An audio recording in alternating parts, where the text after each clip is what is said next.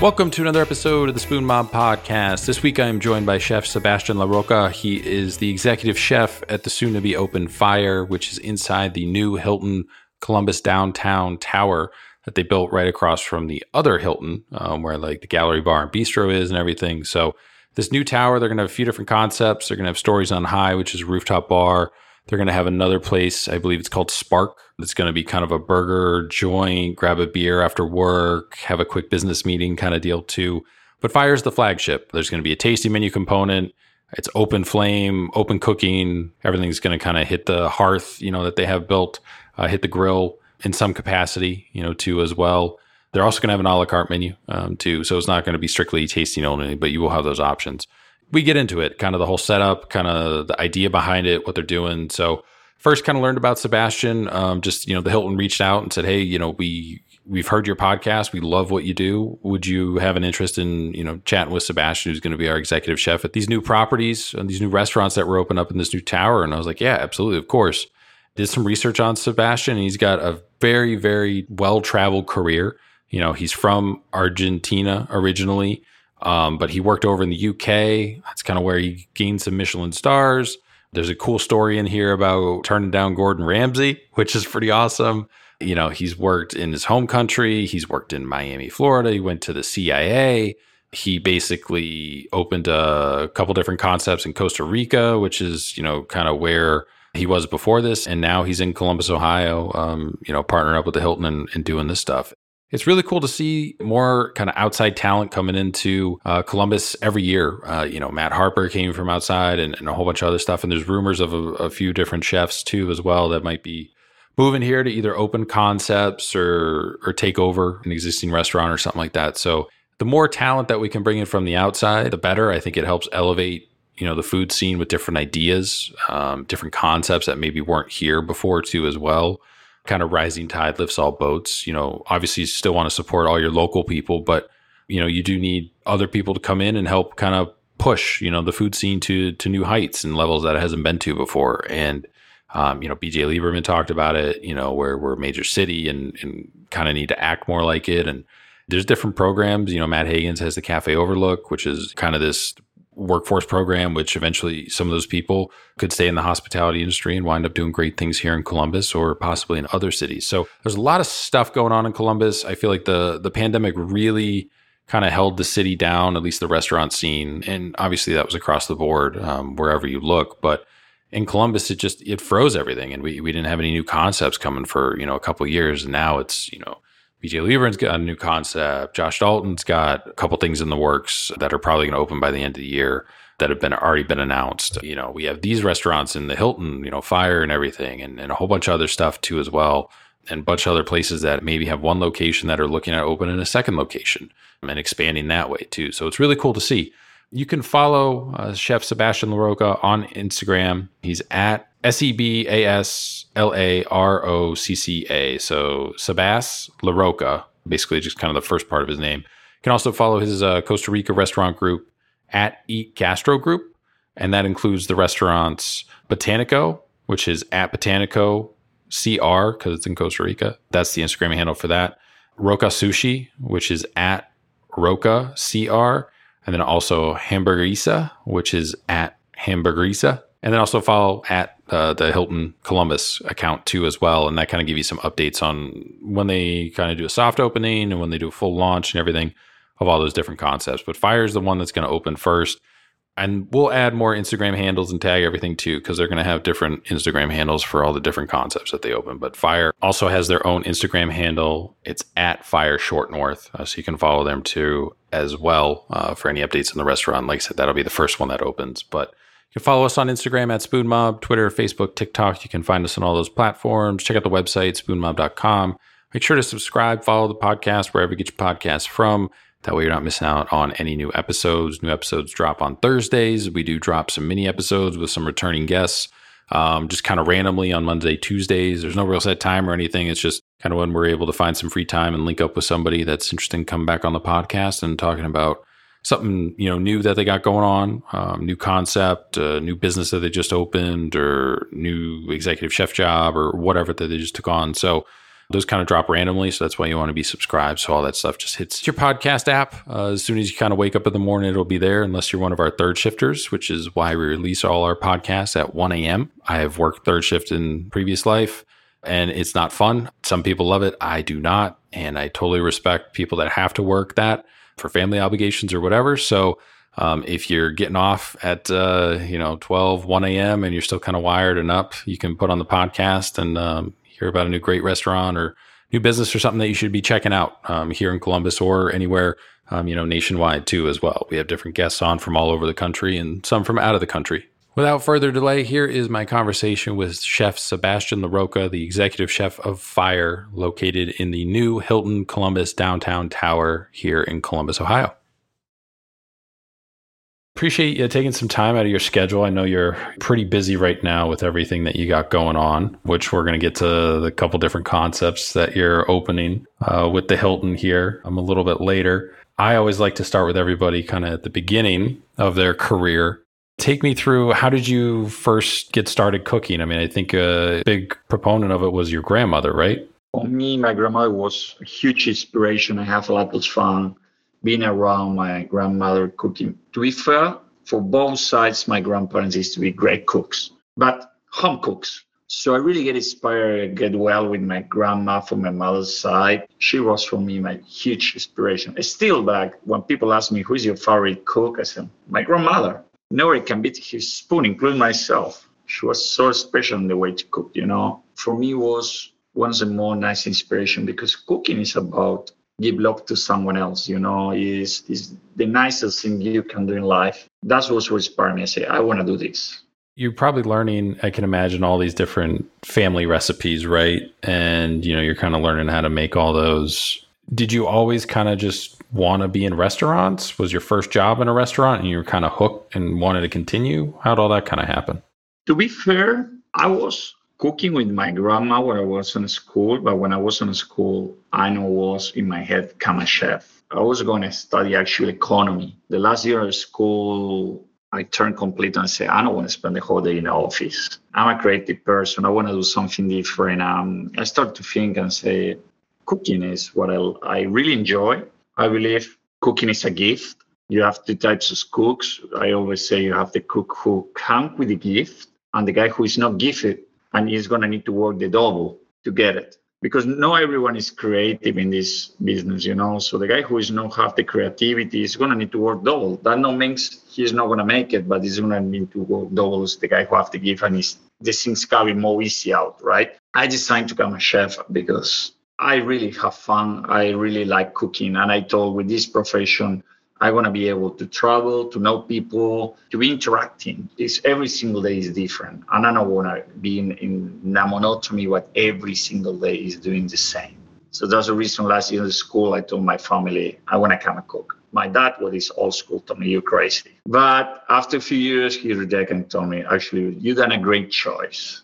Was anybody in your family, immediate family, a professional cook or involved in the restaurant industry at any capacity? So I have a politic uncle. My mother's brother is married with a woman. His brother is a really top chef in Argentina. When I grew seeing him on the TV, and he was a really good inspiration for me as well. He's a great actual cook, still being great in Argentina in the culinary scene in Buenos Aires. He's a guy who done a lot of stuff for the gastronomy in Buenos Aires. So Paulo was a great inspiration for me when I started this business. We got well with him, and we still now is fun because now we are like pairs. So I start to see him when I started to now come and be a part with him. For me was something really nice. I told this is a profession what you need to be super humble to learn, but as well as a profession where you need to be having hospitality, because it's something what you really feel when you cook from the heart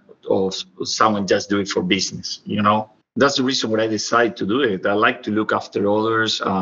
For me, is the nicest thing you can do in life is like the doctors. You don't do it for money. It's a profession where you really do it because you want to feel people happy.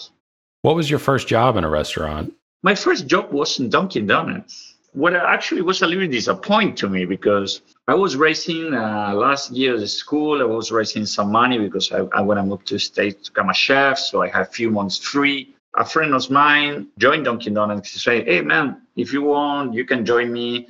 They're looking for cooks. I'm going to cook and I'm going to go now to the culinary school in the States, but probably I can raise some money. Let's make. So I told him we were going to have all ready, all for scratch, and we we're going to learn how to do donuts. When I arrived, it was everything already made. You don't need to do is decorate. So I was a little bit disappointed. First week was fun because I was eating donuts. But after a week, I don't want to see a donut. For me, it was fun because already I was cooking. So I joined the culinary school in New York. And to be fair, I don't finish the school. I believe I'm empiric. And the reason was I'm half Italian. I read to the school and I start to feel like a little bit frustration. Was 90% of the, I'm sorry for the teachers and trainers, but 90% of the trainers so far in the countries where I live, they never step in the kitchen. So it's really easy to talk about technique and fundamentals, but in a control environment, but it's different where you really try to apply that in reality. I start to feel a struggle in few things, especially when they start to talk about meats or pasta or how to make a risotto in Italian. I said, this is not for me. The real school for me was the street. So I quit the culinary school and start to work in different types of restaurants in New York and Miami to come to the point where I want to be really. And that for me was the real test, the real school. You know, with this, I don't mean the guys that don't need to go to school. With this, I don't mean the culinary school, they're bad. They're really good. And actually, I done few careers after. But in my case, they have a different background that have really good cooks for when I start. I told them I write to the school and whatever they was trying to explain me, I already done it. And I know was feeling myself really comfortable in the way I like to be. I'm a really free person that I like to cook in my way. And I like to feel and follow really rules and how to do things. That should be the cooking. Pastry is different. That's the reason I always work with amazing pastry chefs. Pastry, you need to be precise. I like to be a little bit messy, fun, change things, adaptate myself according to what I have. So you were already planning on going to culinary school while you got that job at Dunkin' Donuts then, right? Did I pick that up right? I was going to the culinary school and this job popped up a few months before I moved to States. It was great because I said, okay, I can make some extra money before I move into States and get some cash. But realistically, I don't really enjoy it. So I quit to that. When I moved to States, I get my official first restaurant in a kitchen. It was simple, amazing. Besides in Argentina, I done a few stage and work in different small kitchens, but it was more like my father's friends invite me to cook for a weekend or things like that, right? You already decided to come to America at that point. Why America? Were there no culinary schools in Argentina where you were at, or? Miami is like my backyard. My uncle lived there the whole life. My grandparents used to live in Miami. My father as well spent a lot of time in Miami. So I have cousins, nephews, and all that. My family is in Miami. So when I decided to become a chef, we start to see options. In Argentina, at this moment, you have a really, really strong quality level schools, and the culinary scene in Argentina is really strong. Actually, they just launched the new guy of 50 Best San Pellegrino. In the 100 restaurants, you have many in Argentina. So Argentina is doing amazing. It's killing it at the moment in culinary. But in that time, I took me 26 years ago when I decided to become a cook. There was many options. So one option was go to France. I don't speak French. I can fight in French, but I don't really speak French. My English is quite better as my French. So I decided to come to States. Especially having my family, some business here, my family as well here. It was easy to have some support. So I started my adventure coming to States. I've done almost 5 years, my first stage here in the States, where I worked for different types of restaurants. One of the restaurants in that time when I started to work was official. My first restaurant was, and I have a lot of fun, and it's not what it was now. And I believe, you know, and I believe when you was a kid, you've been is Benihana's. That was my first place. And to be fair, I love it. I learned a lot there about volume and about teamwork and about Asian cuisine. That was my first official restaurant, just popping on the school. Second day I get this job. It was amazing. To be fair, see all these chefs doing the show. I was 18-year-old and this guy flipping all the stuff on there. It was fun. But then I realized that no was what I want. I really want to become a professional cook. I start to see different fine dining places. I start to do stages till I take it more serious. Then was a time that get my first official, after a few years, my first official job like a chef de cuisine in Miami with a sushi place. Was great. But then I realized to become a chef, because we are all cooks. Chef is more the position of leading the kitchen, more a payroll thing. We are all cooks. But to come in the position to close the circle, I need to start to travel and know people. I always say food is super powerful. Can put people together on a table, can bring people who are you together, but as well, you learn about people and you learn about cultures eating the food. So I always like to say, if you know me, try my food. So, and that's what I ask my cooks when I'm actually doing that in the hotel. I have a lot of guys, they work here in the hotel, and I need to know the guys, not only if they are able to do the job, as well I want to know who they are. So what I ask is, cook for me, please. So in that way, I can understand who you are your roots, your background, your skill level. And it's something really nice that someone spend that time for you. So I started a journey and I traveled for pretty much all around the globe in the last 26 years. And then in that time, I have lucky to work with a lot of super top chefs. You go to culinary school, the CIA in New York. You decide it's not for you, can learn more on the job kind of elsewhere, wind up working in New York a little bit, some restaurants, and eventually make your way down to Miami where you have family. I ask this question to everybody. I like this question. If someone in your kitchen now, today, comes up to you and they're like, hey, chef, I'm super passionate about becoming a chef. I want to own my own restaurant one day. Do you think I should go to culinary school? What would you tell them? If you have the time and you want to do it, knowledge never is going to take space in the brains. Knowledge is super powerful. When people ask me about success, what's the key for success? I say, what is work for me, not necessarily is going to work for you. We are all different. So it's really personal, because for me, the culinary school was tilting all the things where I was looking. But for some people where it's more structured, works fantastic. And not everyone have the opportunity to have amazing grandparents that cook super good. I tried foie gras from my grandmother, and my grandmother make big stroganoff. My other grandmother know pasta and better as any Italian restaurant where I ate before. So not everyone is allowed to get this knowledge for when you're a kid. So when I arrived to the school and the first day I saw the training doing risotto, I said, this is not for me. For some people who was able, because a lot of guys now, like you say, they're watching TV, they're watching. 26 years ago, you don't have all this information what you have now. So you are more able to see, oh, I want to be a cook, or I don't want to be a cook. When you come to this time, I think it's a personal choice. If you want to study, it's fine. If you need to tick that to your parents and say that's the title, it's fine. But for me, the real school is a street. Both chefs with title or without title, they value exactly the same. Nothing is going to guarantee that you have a title in your wall, you're going to be an amazing cook. Because I can tell you guys, they go to the best school and they don't come. So, and I know guys where they're empiric 100%, they never step in a school and they cook amazing. So it's so relative about the school, For me, it's about passion. How passionate you are about this career.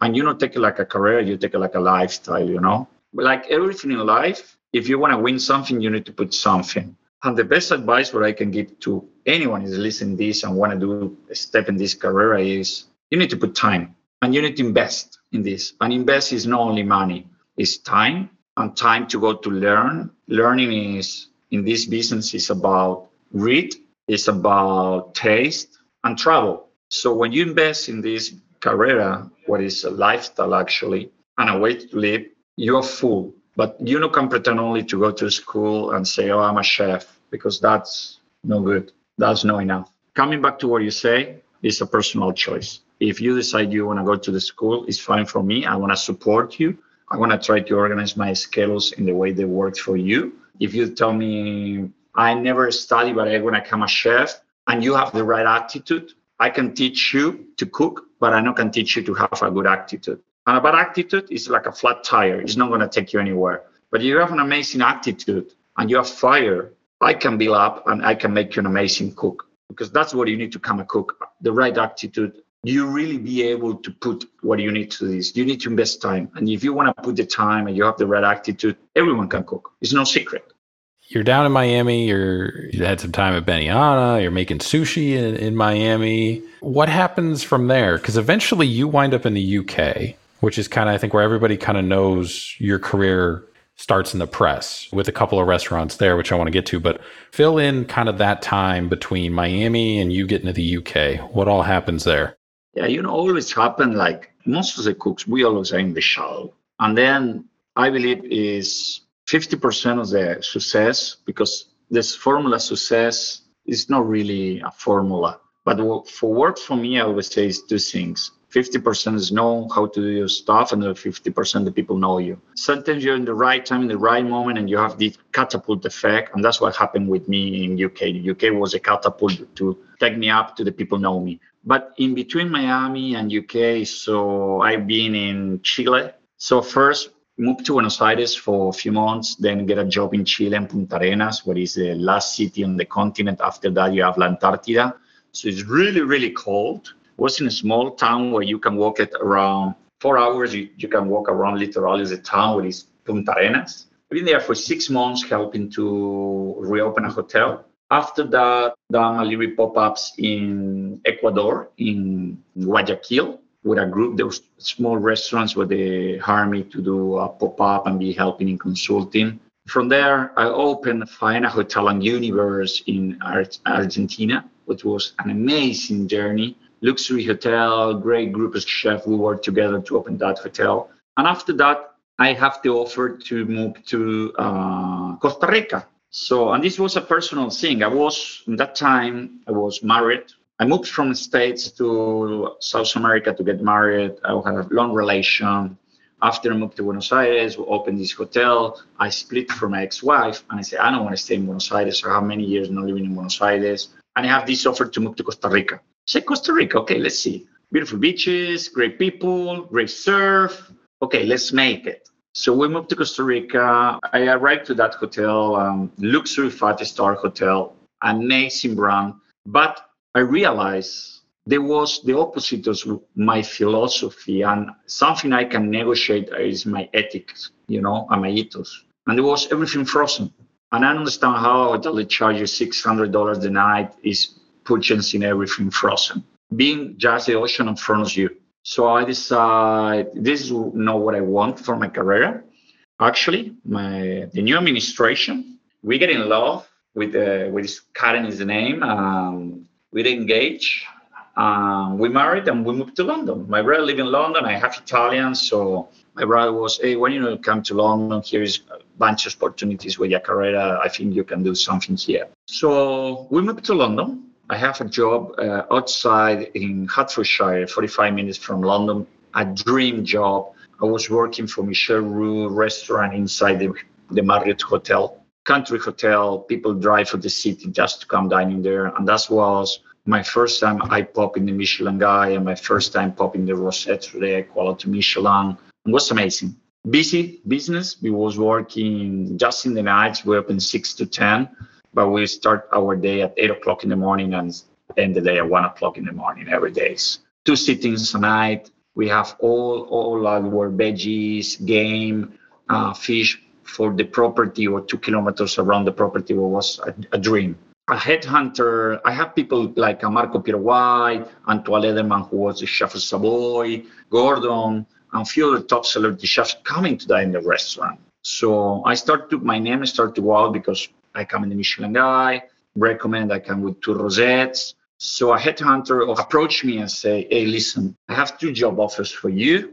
I have Gordon Ramsay, who wants to meet you, and we have Jamie Oliver as well. On the same time, I have a 3rd offer for another headhunter on the same week for a Michelin Asian restaurant in Oxford Street. So I write home and tell my wife, listen, I have this. Gordon Ramsay, Jamie Oliver, Cocoon. I don't know who's this guy, Jamie Oliver. I know who is him, but I don't think it's fitting my type of cuisine. My wife, who is my business partner in life as well, she was, do the 3 tastings. So I done the first tasting with the Asian restaurant. Second was Jamie. And when I met Jamie, like first love, impression, We done straight up a click, and was the way he is, the way he behaved, his ethos about products, his ethos about people. And I say, I want to work for this guy. I canceled my interview with Ramsey and take the job with Gordon. Jamie was telling me, like, you never done, this restaurant is no Michelin, it's no Rosette, it's completely different from your career. You was coming in fine dining. Yes, but it was a place where I found back my way to my original roots,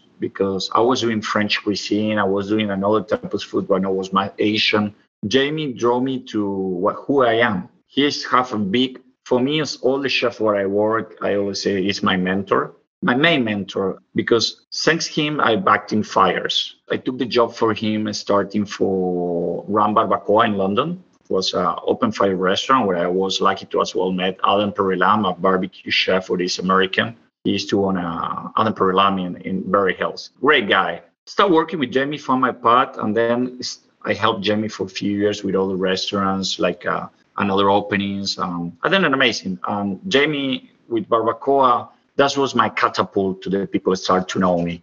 Have you seen or spoken with Gordon since you told him that you were not going to cook the tasting for him and canceled on the interview? It's really good because Gordon that time know me for yes or no, and no match. He was coming to a restaurant. I pop and say, hey, Gordon, hi, blah, blah. After I take the job in Barbacoa, a few months after he started the construction of Bread Street, just in the same place where he is Barbacoa, literally crossing a corridor of 6 meters, and I come, no friend, actually it was full. It's one of my best friends, Simon Gregory, he's culinary director. So I helped with all the openings. On the same time we was there, we say, hey, you know what? We just crossing. Whatever you need, let me know. These guys was doing the opening process, and we support them and we help them. Then in London, you have a culinary festival they call Taste in London. So for 5 years, we're doing this show. Gordon and my Gordon guys, Jamie's guys, we was having pretty much the same boxes, one on the size of the other. So we was cooking one on the size of the other. We have fun. And he understand. I don't like his style of management, I'm old school, but I believe since the time changed and can be barking and shouting and throwing stuff on the kitchen. People now don't work more like that, So that's something what I learned from Jamie is the behavior in the kitchen, the way to treat people, the way to trade as well suppliers and ingredients. Up to this point, I mean, you've moved to a few different places. You moved to the U.S., then you moved from the U.S. back to Argentina, you're in Chile, you're in Costa Rica. Like, that's not an easy process, at least from my understanding. Like, is there a lot of paperwork that you have to go every time, or are you just like work visa, 6 months, like whatever, or just rolling into the country, like, I'll figure it out? Depends. For example, with Chile, with the United States, I was just swapping my visas for student or visas. With London, I have a European passport, and London just recently go out to the European Union, but a few years ago, if you are European, you was able to be there.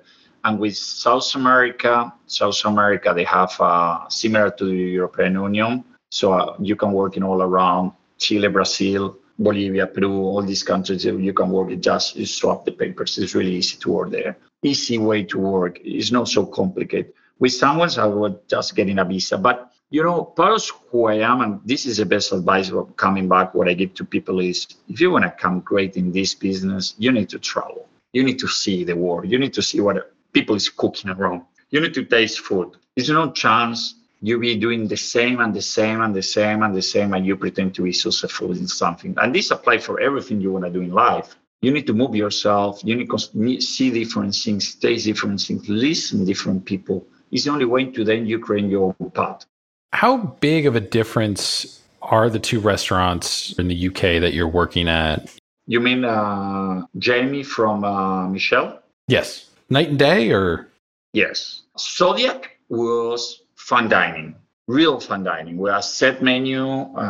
There was only, you were by sittings, 2 sittings by 9, sitting of 6, sitting of 8, really structured with the sommelier, maître, really all Frenchy school, Jamie was the opposite. Actually, when we get the letters, the Michelin guy, and then we stare at other walls like rosettes and things, we were surprised. Because actually it was the first time in my career I really relaxed cooking. I know what's with the stress that I expect the Michelin guy or the Rosettes can come and dine and you lose the star or you lose the guy or whatever. I was having fun. It was all about fires. And that's exactly the same happened with my restaurant in Costa Rica. Well, we can go now with that. But you see, there was the opposite. I believe you don't cook for the awards. And this is something that today people is not, the young guys do not understanding. Like the other day I was talking with someone say, oh, I want to work because I want to get the Jamin Award. No, man, that's wrong. You don't work for awards. You cook for the people and the people get the awards.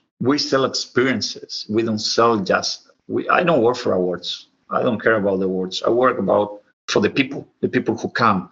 And if the people really like our food, we get awards. And then the awards is something like we really win and we will love it. And it's a motivation for the team. But we don't work for awards. So how do you wind up back in Costa Rica from there? The plane.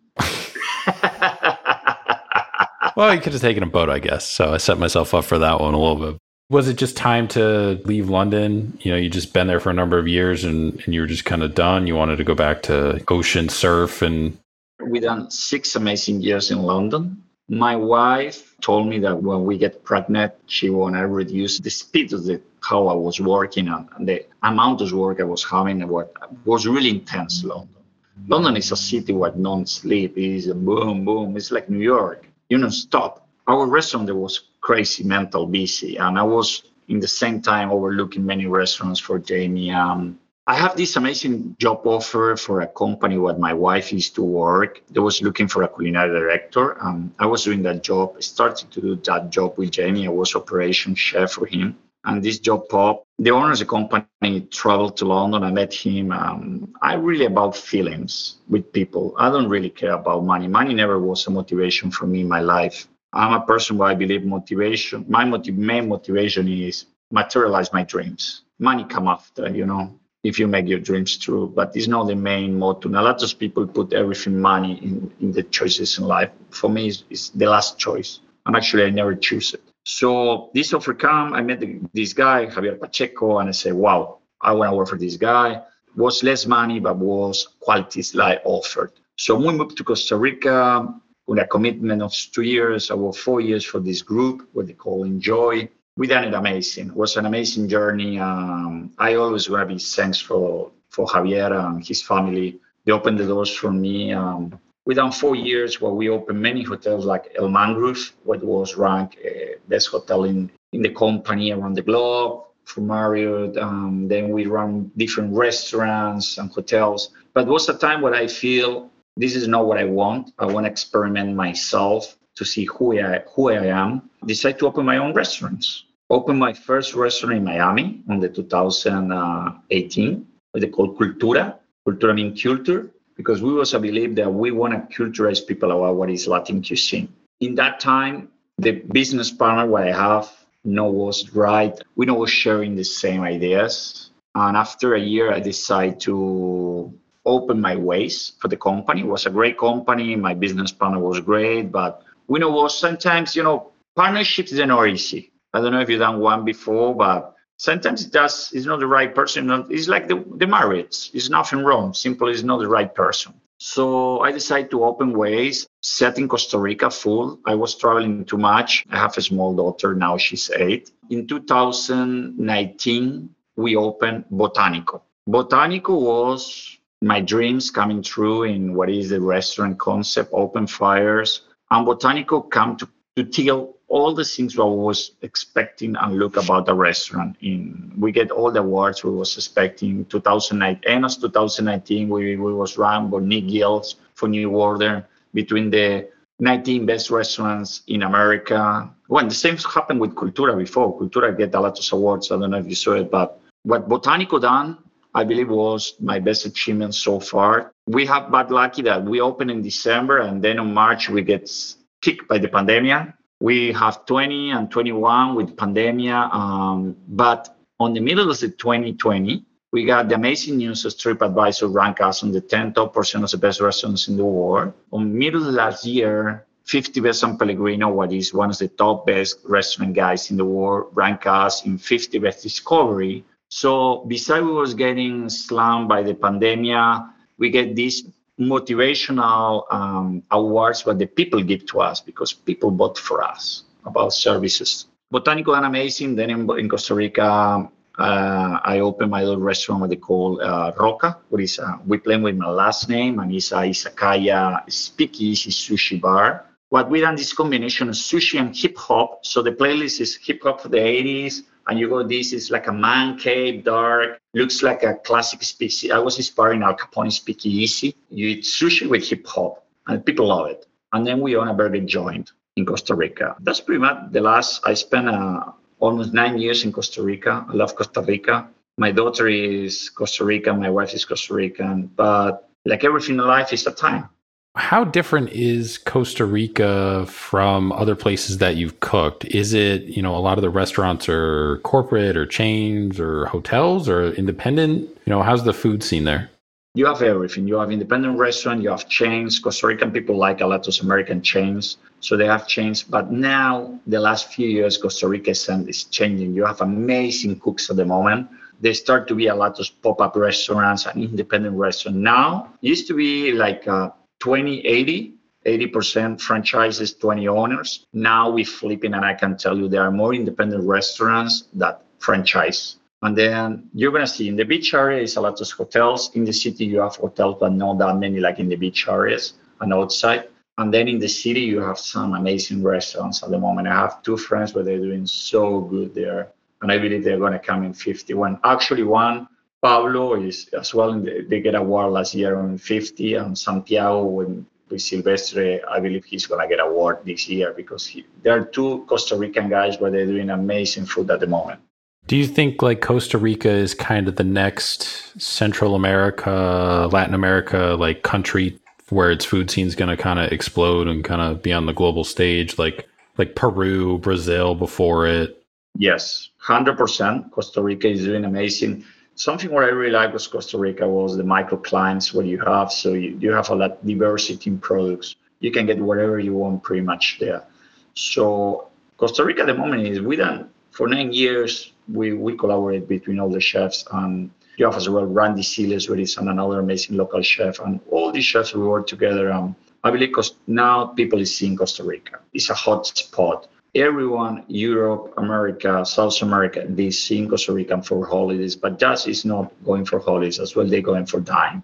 So when you start opening your own restaurants, was it just time, or did you feel, you're like, I'm tired of working for other people and wanted to do something on my own where you had more control? Or what's the time? Time is key. I always say time equal experience. And it's the only thing you can cheat in life is time. And before I have many times that offered to get open restaurant, I open my own restaurant, but I don't know what's the time. That's something what is advice that I give now to all these new generations. They want to rush. They want everything fast. Don't rush. It's no rush. You don't need to, with 22-year-old, open your own restaurant, or with 23. I always say, enjoy the ride. It's expression I race motorcycles, and expression, the slogan of BMW is make like a ride. I love it. And actually, I have it in my WhatsApp, make like a ride. You need to enjoy the ride, So for me, it was a time situation. I thought it was the right time to open my own places. With that, you opened, the Live Fire restaurant, like you mentioned, Botanico. Then you open Roca, which is like the sushi izakaya restaurant, and then Hamburguesa, which is just a hamburger spot. But with each of those concepts, you're drawing from your previous experience too. Like Live Fire, that's a big thing in Argentinian style cooking, Francis Mallmann, like all that stuff. One of your first jobs was sushi in Miami. And then, everybody loves hamburgers, right? That was probably the logic behind that one. But the point is, fire is my life, is my passion. I have fire in my heart. When I talk, I'm passion. This is what I am. I'm fire. But then the other two is I'm a big fan of burgers. If you ask me between my 3 top meals, burger is one. Some people rank a burger like burger is a burger. No, but make a really good burger. It's a serious deal, It's not a really good burger. It's not easy to get it. You get burgers, but really good, no. It's a combination between the bread, the patty, and it's not about toppings because I really like really basic burgers. Less is more for me. So when my business partners told me about join the hamburguesia and get the burgers, I said, sure, I'm a big fan of burgers. Let's do it. That's like the fun part of our business. And then sushi was something like, that's one of my second type of food favorites in the world. And I always want to open a izakaya. I talked with my wife. We're going to turn this year 15 years together. And I always thought I want to have a izakaya bar where it's just, I just want a bar. I know doing hot food is only amazing cocktails, great sushi, and hip hop. And my wife's wife, you're crazy. You don't can have hip hop with sushi. Say, I want to have it. And like I told you, my motivation is make my dreams true. So during pandemia, we was planning to open, before pandemic, we was planning to open Roca like a real restaurant down the street and great. So the pandemic came and you need to, for me, what I learned for pandemia, the key was not about reinvent yourself, was about how fast you can react. So we used to have a speakeasy bar inside Botanico. And we say, okay, what we do with that? People is not going to go and put themselves inside.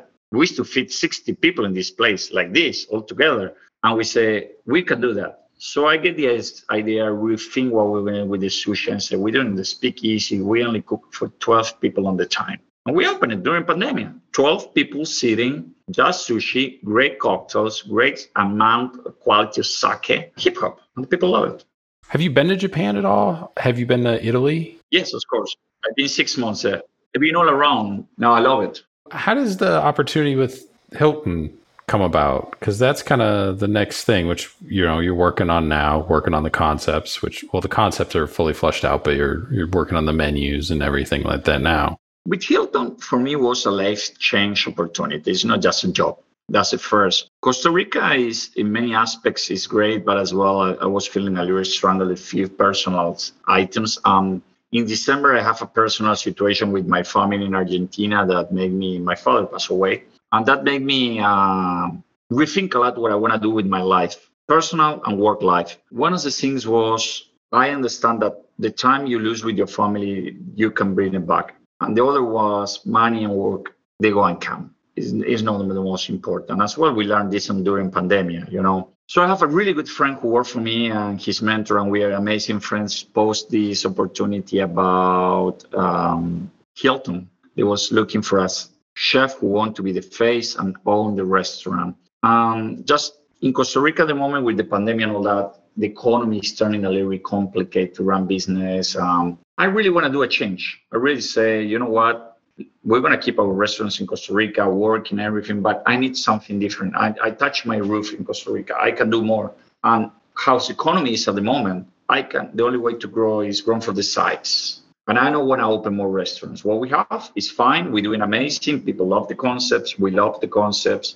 And we are really thanks. But I don't want to be open more restaurants there. And this opportunity popped. So I called my friend. I said, hey, Guille, listen, I saw this job. Tell me about it. And my friend was, are you crazy?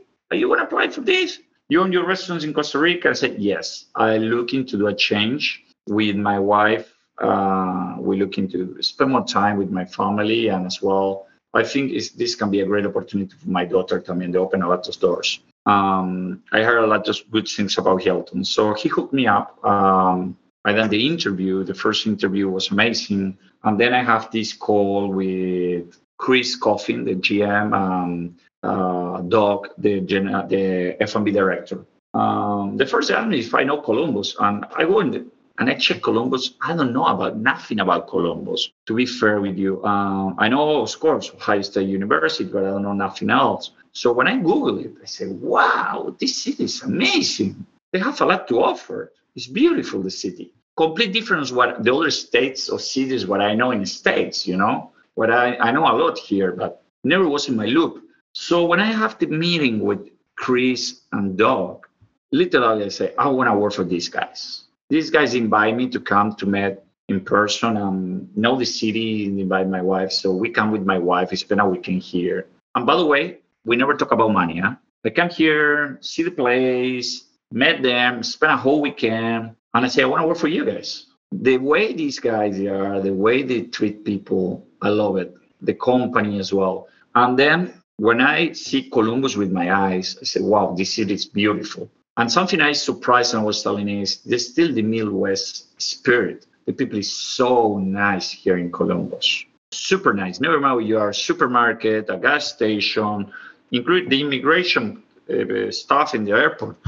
This is so nice. So I told my wife, I want to live here. I think I have a lot to offer to Columbus, and Columbus have a lot to offer to us. And my wife turned to me and said, you know what? I think we can call home Columbus. So, and when we was walking the building, and now we want to go through with all the concepts, what is the one more excited for me? I told, hey, it's like you guys was spying me, and they create these concepts special for me because we have a fire restaurant, we have a fusion Asian restaurant, we have a bar, and it's all what I have and what I know to do. So I was super excited about the offer, we are.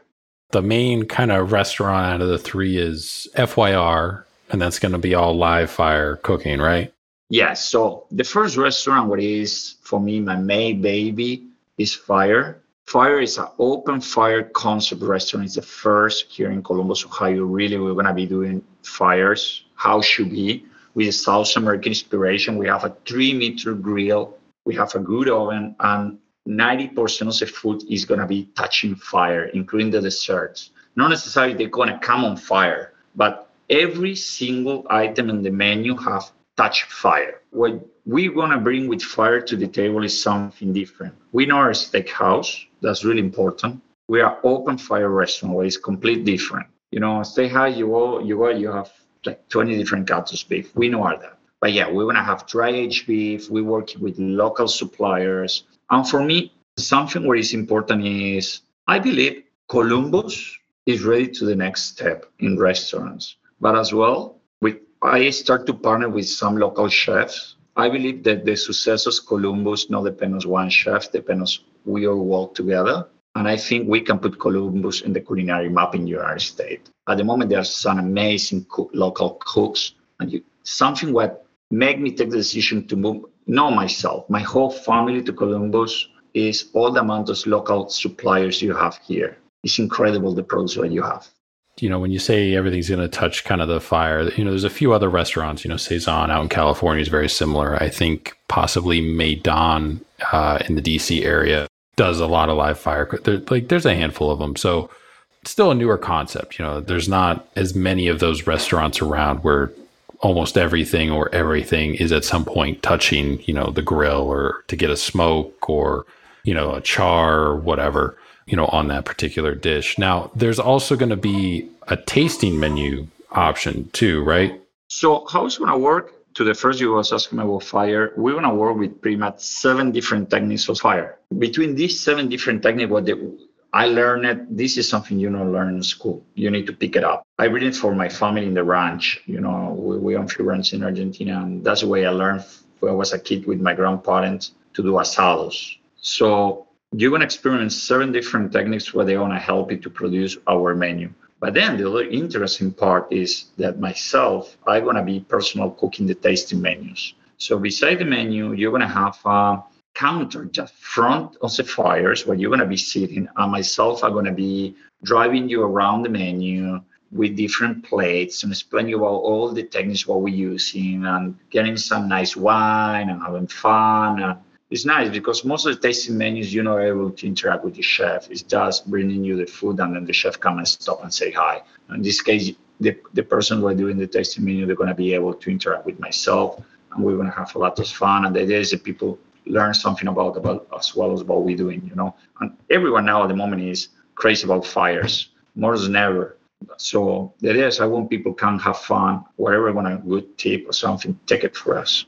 With tasting menus, what is your kind of philosophy? Are you more about the amount of food that you wind up serving somebody over multiple courses, or is it about time, like the length of the experience? It's a combination, but I'm not a believer of long tasting menus. If I can surprise you and excite you with 2 courses, I don't want to do it with 15, 20 courses. So I don't like that long, boring menus, like 20 plates, 15 plates, and you are 4 hours sitting tasting food.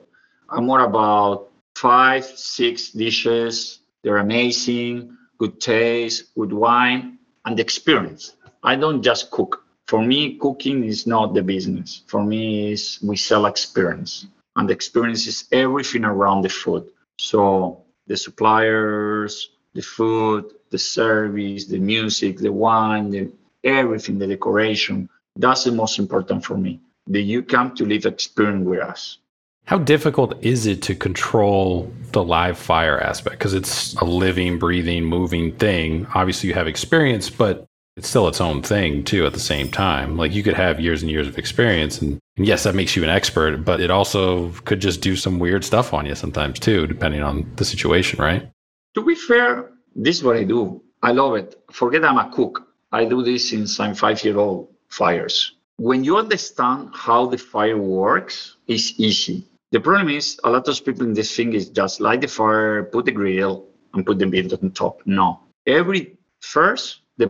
need to pick the wood where you're going to be using it. You have different types of wood for different types of applications, including the charcoal.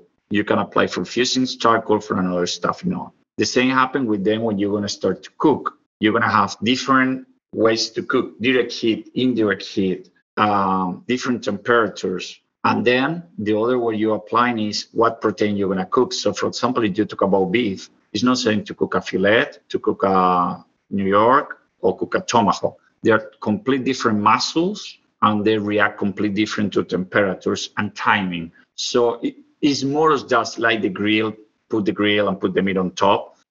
It's a big training what I'm doing with cooks here. I prefer to get guys, but they are going to be training for zero. The guys that come with, I know how to cook on the grill, because they cook in a grill flipping beef. It's not just flip beef on the grill. Like the other day I was talking for a cook, like he served a steak, and they have this bad concept that you need to make that grill marks really deep, black. And I said, but when you touch this, there's burn, because you literally burn. You're not grilling, you're burning to make that marks. So it's more about, I don't know if I answer your question, but it's more about just light the grill and put the grill. There are many concepts that you need to control, include temperature and humidity. So with the time you get used to, but takes a few months to pick it up and get in the level that you can feel confident grilling. I let my grills work alone. And then Stories on High is the rooftop cocktail bar, but you're going to be doing kind of small plates, I think, up there too, right, for that? Stories is not just a rooftop. It's going to be the more cool rooftop in the city. Let's put it like this. You have 28th floor, 2 amazing terraces facing. You can see the whole city. You can see the main street, but it's amazing. And then what we're doing, we have this amazing cocktail program with Rustin, who is our director of food and beverage, is doing. And Russ come with an amazing cocktail menu there. I'm going to be prepping an American Asian fusion menu. We have a little Robata grill where you're going to be able to sit in the bar in front of the Robata, and we have a special Robata menu. Plus, then you're going to have some dishes coming from the kitchen, sushi. So you're going to be able to be getting your cocktails, with different types of small bites. And then I think in the lobby is Spark, which is going to be like a Midwestern menu, kind of. Yeah, so you're going to have more casual food. Like, let's say you're in the hotel and you don't want to change yourself to go to the restaurant, or you're alone, you come for a meeting, you're tired, you just want to get a burger. That's a place to go. Or you just want to see the match and get some nice fries, calamaris. That's a place to go. Or you're going to pizza that we're going to have as well on fire pizzas. But you just want a pizza, watch the game, get a drink, be yourself chilling. That's a place to go. Spot. Or you're going to drink before you dine or before your meeting. That's a place. It's a lot of fun. Argentinian cuisine is kind of known for meat, right? And then Costa Rica is kind of known for rice, beans, herbs. Those are two things that pair really well together, kind of almost naturally. But that's also not too far off from kind of the Midwestern palate, kind of the, it's expanding, but kind of the cliche thing was always steak and potatoes is kind of what we have here. So does that make the transition to Columbus a little bit easier, knowing that the food that you grew up on and have experienced for a large chunk of your career will easily kind of translate to the Midwestern palate? Yes, of course, help a lot as well. We're not going to adaptate everything. We want people to try something different as well. We come in with a lot of new flavors, like all the sauces, and that's something what Chris, the GM, highlight a lot. The sauces what we do in Fire, they're unique, is something you're not going to taste it in any other place. Besides, I created special It's the flavor, the textures, because like our chimichurri, for example, I call it Jimi Hendrix. You know why? You know Jimi Hendrix? So that chimichurri is pure rock. So I name it after Jimi Hendrix, Jimi Hendrix. So it's a fresh herb chimichurri, but you have chimichurris and then you have Jimi Hendrix. It's the next level. They really pop, the freshness. People think chimichurri is just chopped parsley and garlic or dry oregano and garlic. Here, what we're doing is something completely different. In Argentina, the chimichurri, you're going to have 20,000 recipes. It's like the ketchup.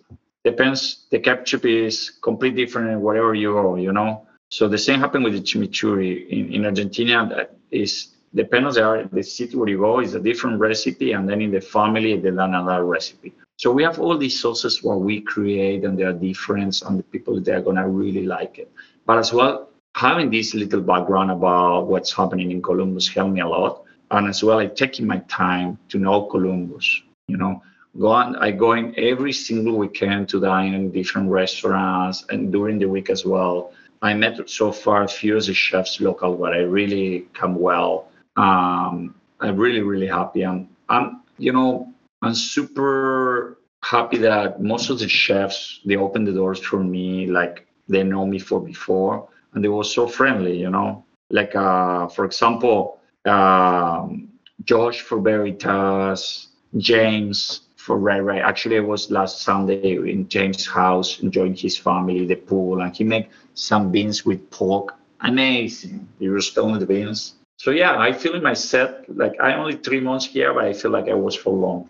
What item that you're going to put on the menu are you most excited to get the feedback from the dining public on to see how they react to it? Okay, one of the more weird combinations that I think is gonna blow is you take it or you leave it. We have a bone marrow where it's cooked to perfection. Then we finish it with some Jimi Hendrix, pan grattato where it's a toasted breadcrumbs, and sciurci, uni. So it's my version of surf and turf. So you have the creamy or the unsweetness with a little as salt of the uni, that fatness of the bone marrow, and then the acidity with a little bit pick of spice of the chimichurri. The combination of that three items together, plus the pan grattato will give you some texture. It's a blow mind. Yeah, then we have a few other items that people is gonna like we have a tartare we're gonna be doing at the table.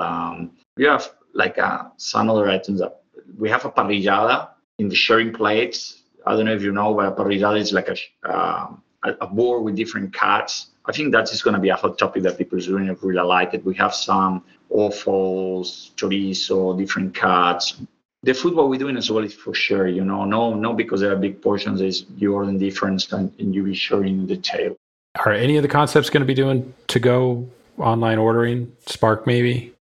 I don't know yet that. I can come back to you. To be fair, you need to come and live the experience in the restaurant. That's the real deal. Then I know you're going to be able to do pick up. Like if you want something, you can call and come and pick it up. But the real deal is come, enjoy. Because when you take the food home and you order the food for home, yeah, you're going to taste this amazing steak what we're going to be making with you, or our potatoes, or our veggies cooked on the grill.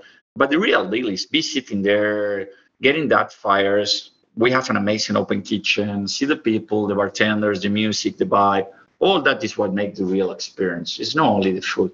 Now, I read, and I don't know if this is true, but when you were in Costa Rica, you hosted a cooking TV show. Is that accurate? You see, that's the reason why I can speak easy with you, right? We do our research here. We go deep. And that's good. You've done a great research. You're not doing it anymore? No more. I've done 3 years. When you're doing a cooking TV show, how difficult is it to adjust to where you're cooking for the camera and you're not cooking for a person? Like you're not cooking for somebody in the restaurant. You're cooking in this time constraint, right?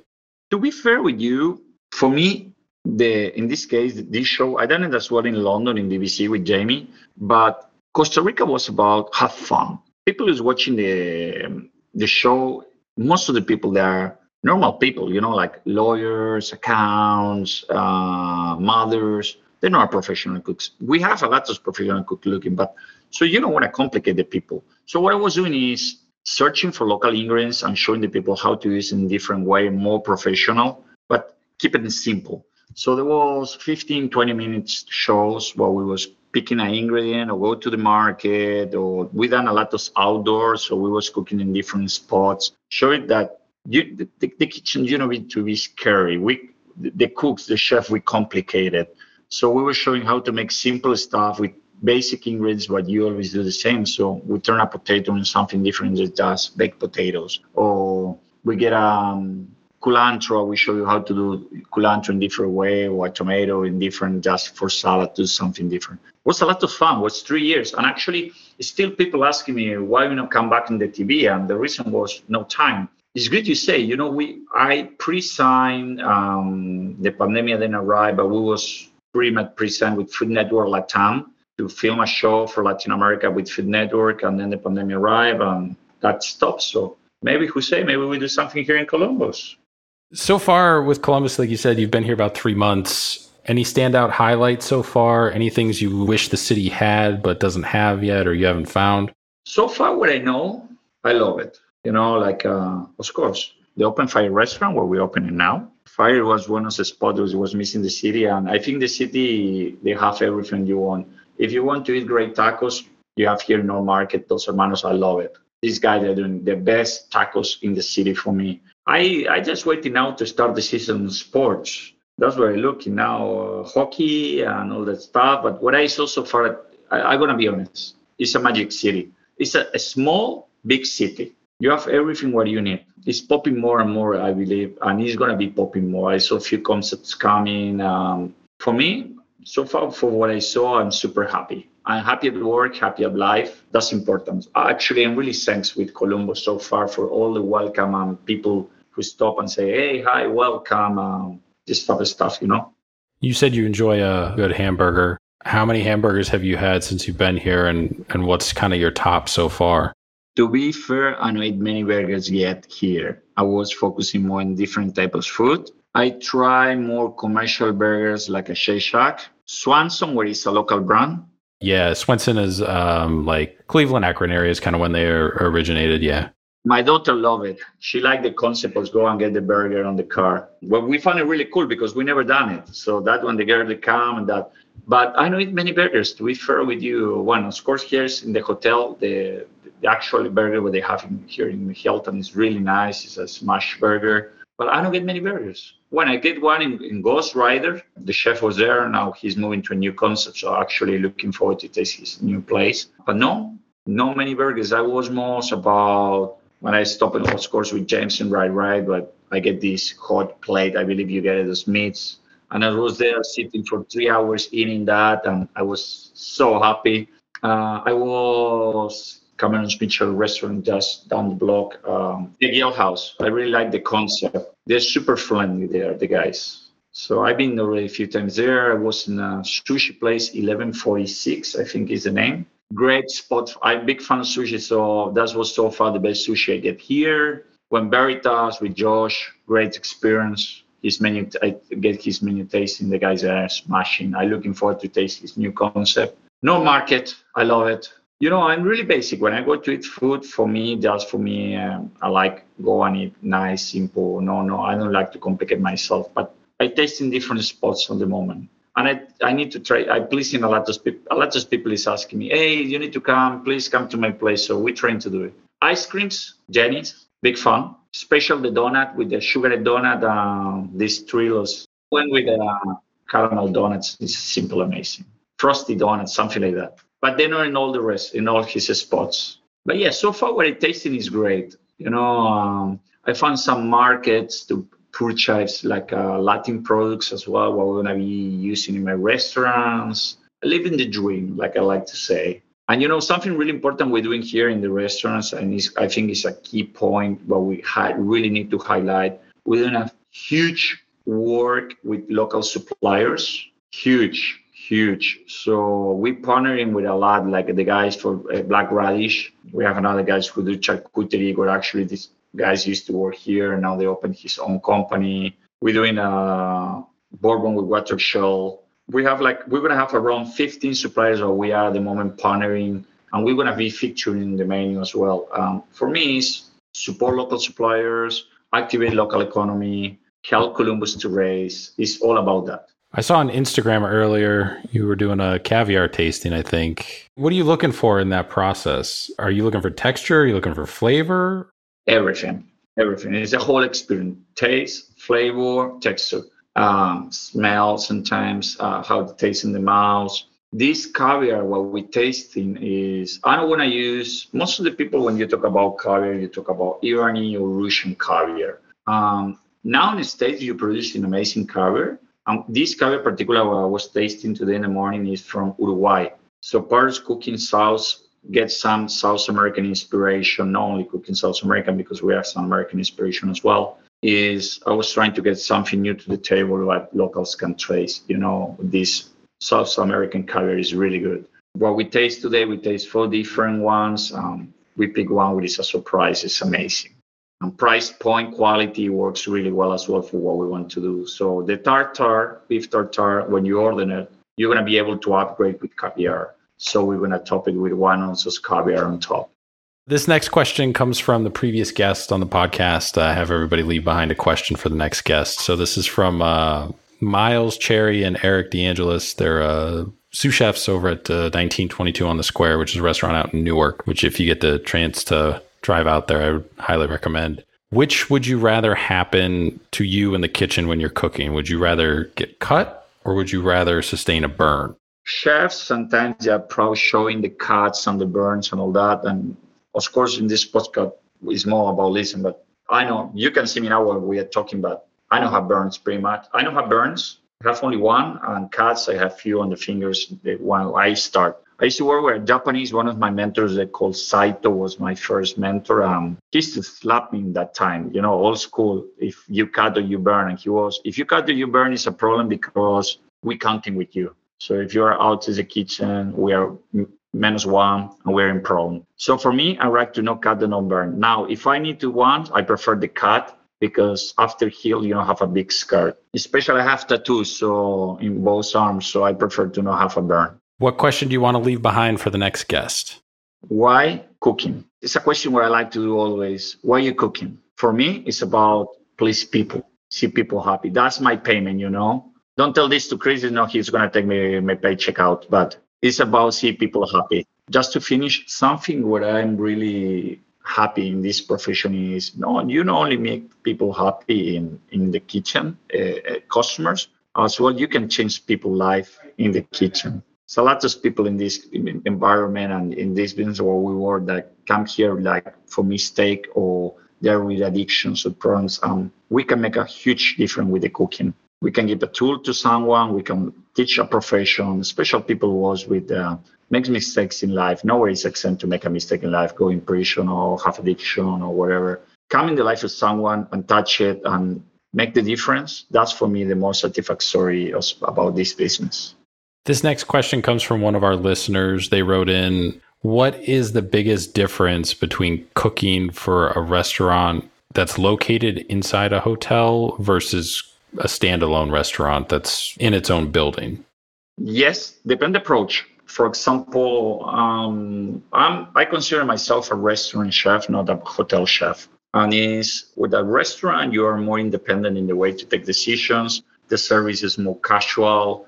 The marketing approach is more casual. And most of the restaurants inside hotels, old school, because now this mentality is changing, was more like one more amenity I'm giving you because you're in the hotel. It was an extra service. Then it was really focused on the quality of the food or in the quality of the service.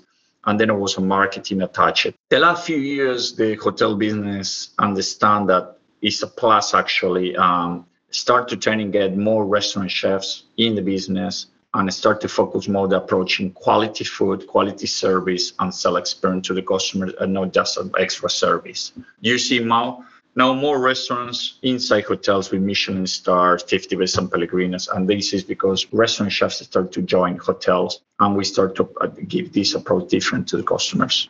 So we got a handful more questions for you. We ask these to everybody who comes on the podcast. So a nice compare and contrast across all the episodes here. So who would you say is the biggest influence on your cooking career looking back on it so far? Besides my grandmother, what we spoke already, Jamie Oliver was my main mentor in my career. And then, of course, Francis Mallmann, I love it. Francis and myself, We share the same philosophy as cooking on fires. And Francis is a great inspiration for me always. And he's a great guy. I have the opportunity to meet him many times and cook with him. He's a great guy. Last time I saw him was in Uruguay in his restaurant. His food is super. He's a great guy. But he's inspired me more in personal ways as only work, the way he approached life. What's one kitchen item that's not a knife that you can't live without? Well, that's a good question. My tongs. But not that fancy tongs forget the fancy tongs. That now it's a fashion everybody put here now. Real tongs, because I'm a griller. So I need nice tongs to work my meats, get, the tongs. You start to move things around the grill. Tongs and knives, the two basic tools. I know, I always play the joke that I know that Harry Potter, and please don't get offended other cooks, but I don't like to play with foam, gelatines, powders, nitrogen. I know use technology in this kitchen. That's something important as well, but people are going to experience something different. Restaurant you'd recommend that isn't your own. So for Costa Rica, somebody's traveling, to Costa Rica. None of your restaurants are open that day. Where are you pointing them?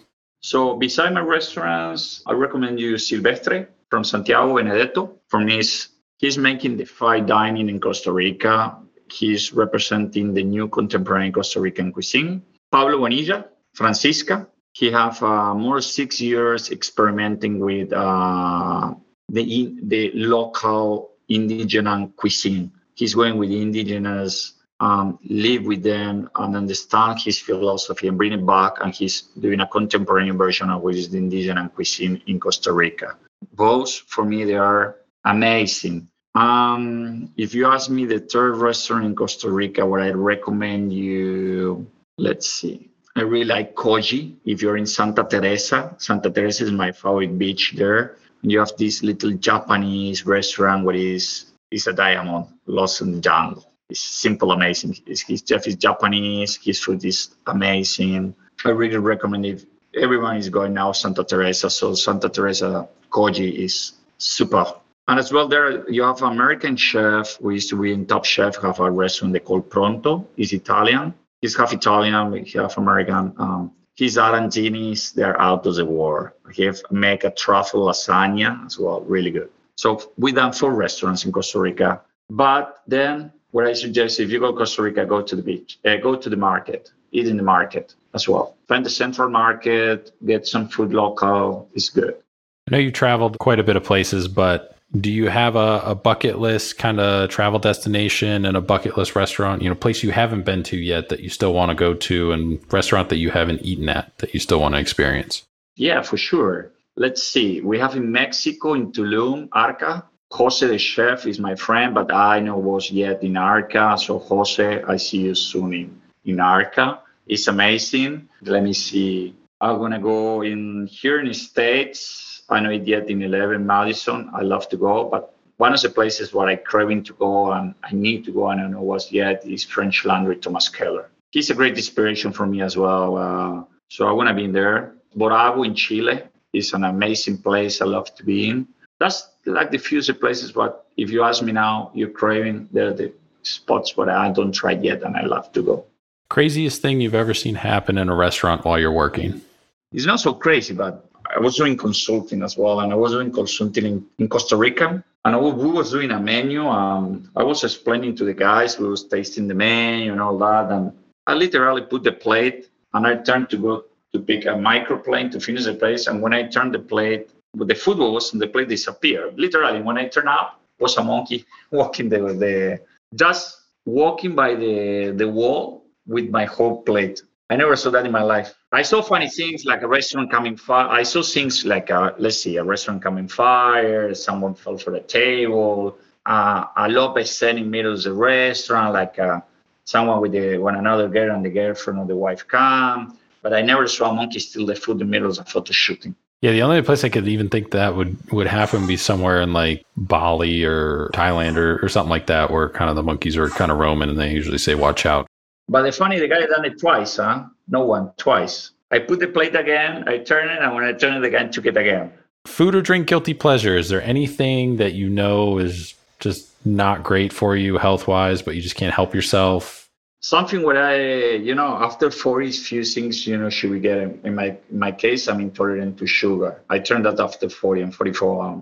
I have a sweet tooth. I love candies. So if you open my drawer now, let's see. Here in the drawer, I have an arsenal of candies. So we have Starburst, Holy Ranchers, Kit Kat.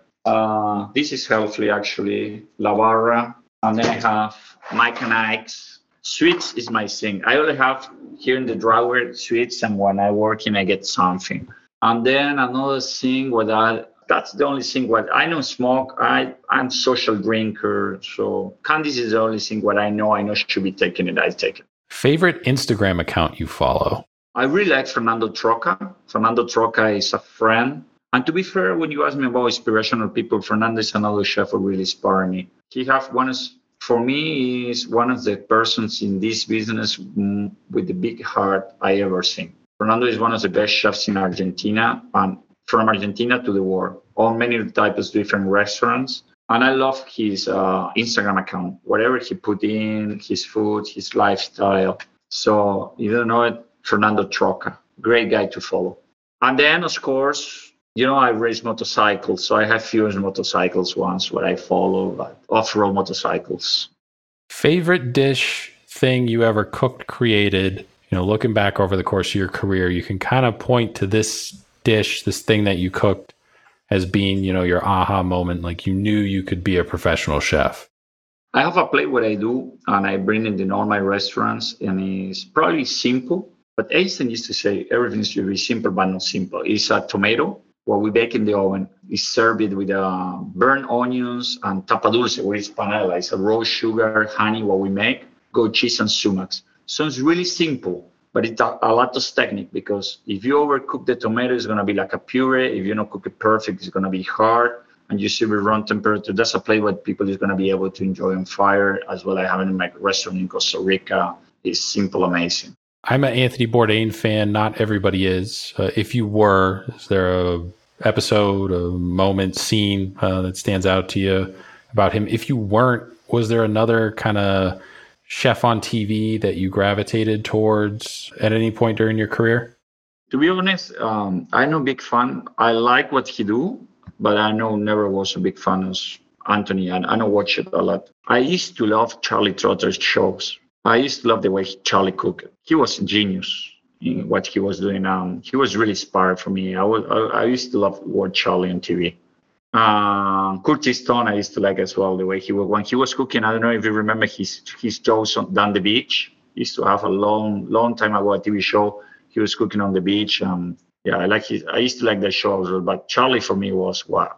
Where can people find you? Social media, website, reservations, plug everything. They can find me in my Instagram, Sebas La Roca. Then they can go on the Fire Instagram.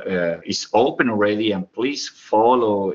It's Fire Short North on Instagram, and they're gonna have a lot of information about. And then my main account, Sebas La Roca, is where I link all the businesses, but Fire is the main one where you're gonna start to see. And then we have Stories in the High as well already open on Instagram. So please follow both. And come to see me in the restaurants. I'm here for you guys. I love to talk to people. I love people come to visit the restaurants. I'm gonna be free to all these people when I come and cook and have fun and eat good food and drinks with me. When do the restaurants open? Is there an opening date? So we're looking to open the Fire by the end of August. That's gonna be the first one, and then everything else will follow. Actually we're looking to open Fire, Spock, the Market. But by the way, talk about market, if you have a second, I'd like to add that. We have this amazing market with, I partnered here in the hotel with Todd Bryan. Bryan is our pastry chef, super talented young guy that we give wings to this guy to just do whatever he wants in pastry. And you guys are going to try the most ridiculous desserts and chocolates with Bryan do. And then Todd is our banqueting and market executive chef. Is the first time this hotel have two executive chefs. So Todd and myself, we are partners in this hotel. I do the restaurants, Todd do banquetings. The banquetings, they have amazing banquet menu, offer different than the regular banquets. But he's doing something really different here. We're gonna have a market what You're going to be able to grab different types of food already done it or a laminate cooked for him. And as well, the offer what he's doing is completely different. You're going to have a type of deli there as well to get nice food. If you don't have time to come and dine in the restaurant, you can stop by, grab some food, some smoothies or some juice. As well, you're going to be able to purchase some stuff as well already done, some chocolates and candies and things like that. So Columbus, be ready because Hilton is going to blow your mind. No, it all sounds like awesome concepts. Really looking forward to checking out the fire and the tasting menu and trying the food firsthand. It's always great to see we started to have some, I call it out of town talent come into Columbus. Matt Harper moved here. He worked at Zahav in Philly and, he wound up here and is the executive chef over at Commune. And we've started to have people like yourself come in from out of town, and a rising tide lifts all boats. Kind of helps all the restaurants kind of move up to that next level and push everybody, to continue to innovate and push themselves creatively and culinary directions and everything too. So it's really awesome to see new concepts come in and new people come in with fresh ideas. So pretty excited.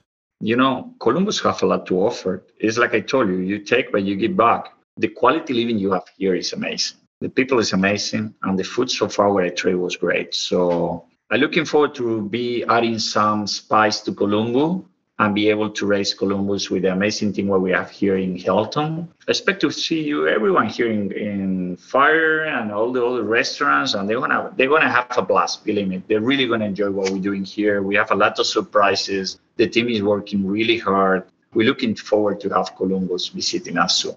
Looking forward to trying it. If you ever need anything from us, feel free to reach out. We like to support everybody who comes on the podcast as much as we can, whether it's change over the tasting menu and you want to talk about it for 15 minutes or whatever, just reach out. Happy to support everybody as much as we can here. So definitely looking forward to opening day, opening night for you guys and getting in there and trying some of your food firsthand. Thank you for having me. I was really, really happy to chat with you. A big thanks again to Chef Sebastian for taking some time, coming on the podcast. A big shout out to the Hilton team for helping set this up. A shout out to Megan Garb, who is the VP, Director of kind of media relations for them.